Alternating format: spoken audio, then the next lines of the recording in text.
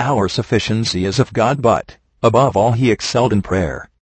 The inwardness and weight of his spirit, the reverence and solemnity of his address and behavior, and the fewness and fullness of his words have often struck even strangers with admiration, as they used to reach others with consolation. The most awful, living, reverent frame I ever felt, or beheld, I must say, was his prayer. And truly it was a testimony.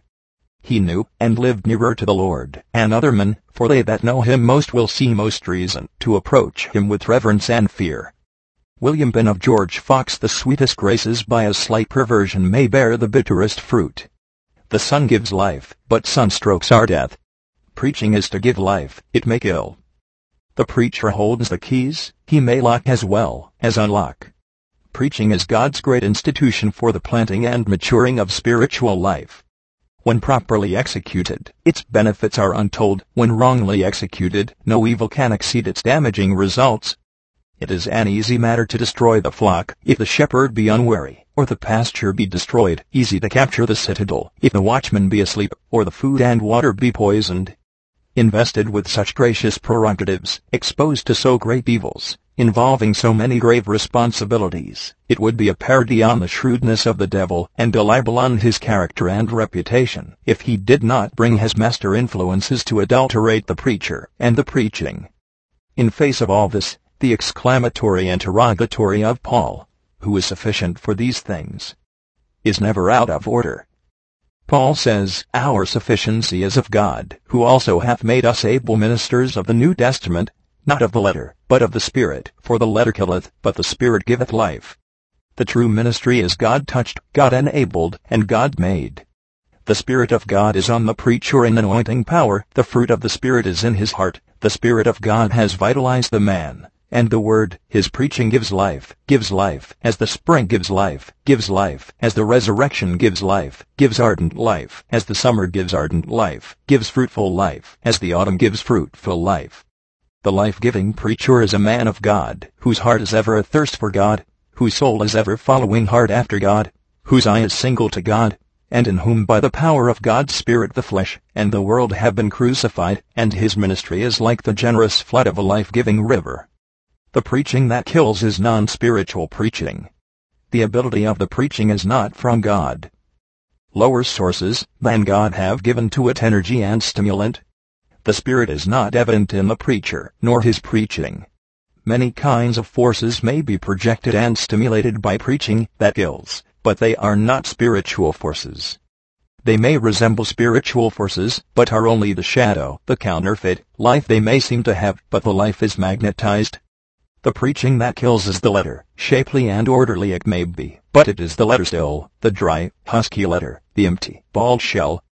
The letter may have the germ of life in it, but it has no breath of spring to evoke it. Winter seeds they are, as hard as the winter's soil, as icy as the winter's air, no thawing nor germinating by them. This letter preaching has the truth. But even divine truth has no life-giving energy alone. It must be energized by the Spirit, with all God's forces at its back. Truth unquickened by God's Spirit deadens as much as, or more, than error. It may be the truth without admixture, but without the Spirit its shade and touch are deadly, its truth error, its light darkness.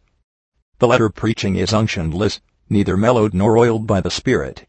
There may be tears, but tears cannot run God's machinery. Tears may be but summer's breath on a snow-covered iceberg, nothing but surface slush. Feelings and earnestness there may be, but it is the emotion of the actor, and the earnestness of the attorney.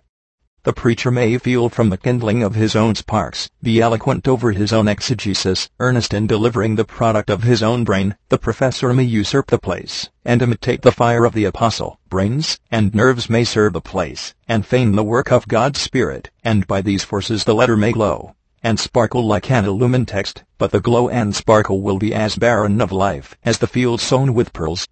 The death-dealing element lies back of the words, back of the sermon, back of the occasion, back of the manner, back of the action. The great hindrance is in the preacher himself.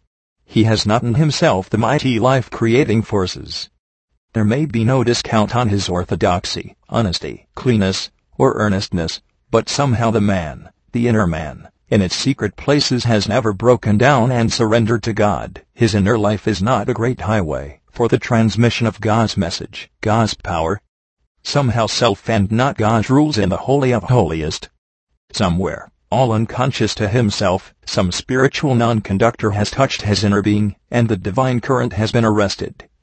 His inner being has never felt its thorough spiritual bankruptcy, its utter powerlessness. He has never learned to cry out with an ineffable cry of self-despair and self-helplessness, till God's power and God's fire comes in, and fills, purifies, empowers. Self-esteem, self-ability in some pernicious shape has defamed and violated the temple which should be held sacred for God. Life-giving preaching costs the preacher much: death to self, crucifixion to the world, the travail of his own soul. Crucified preaching only can give life. Crucified preaching can come only from a crucified man.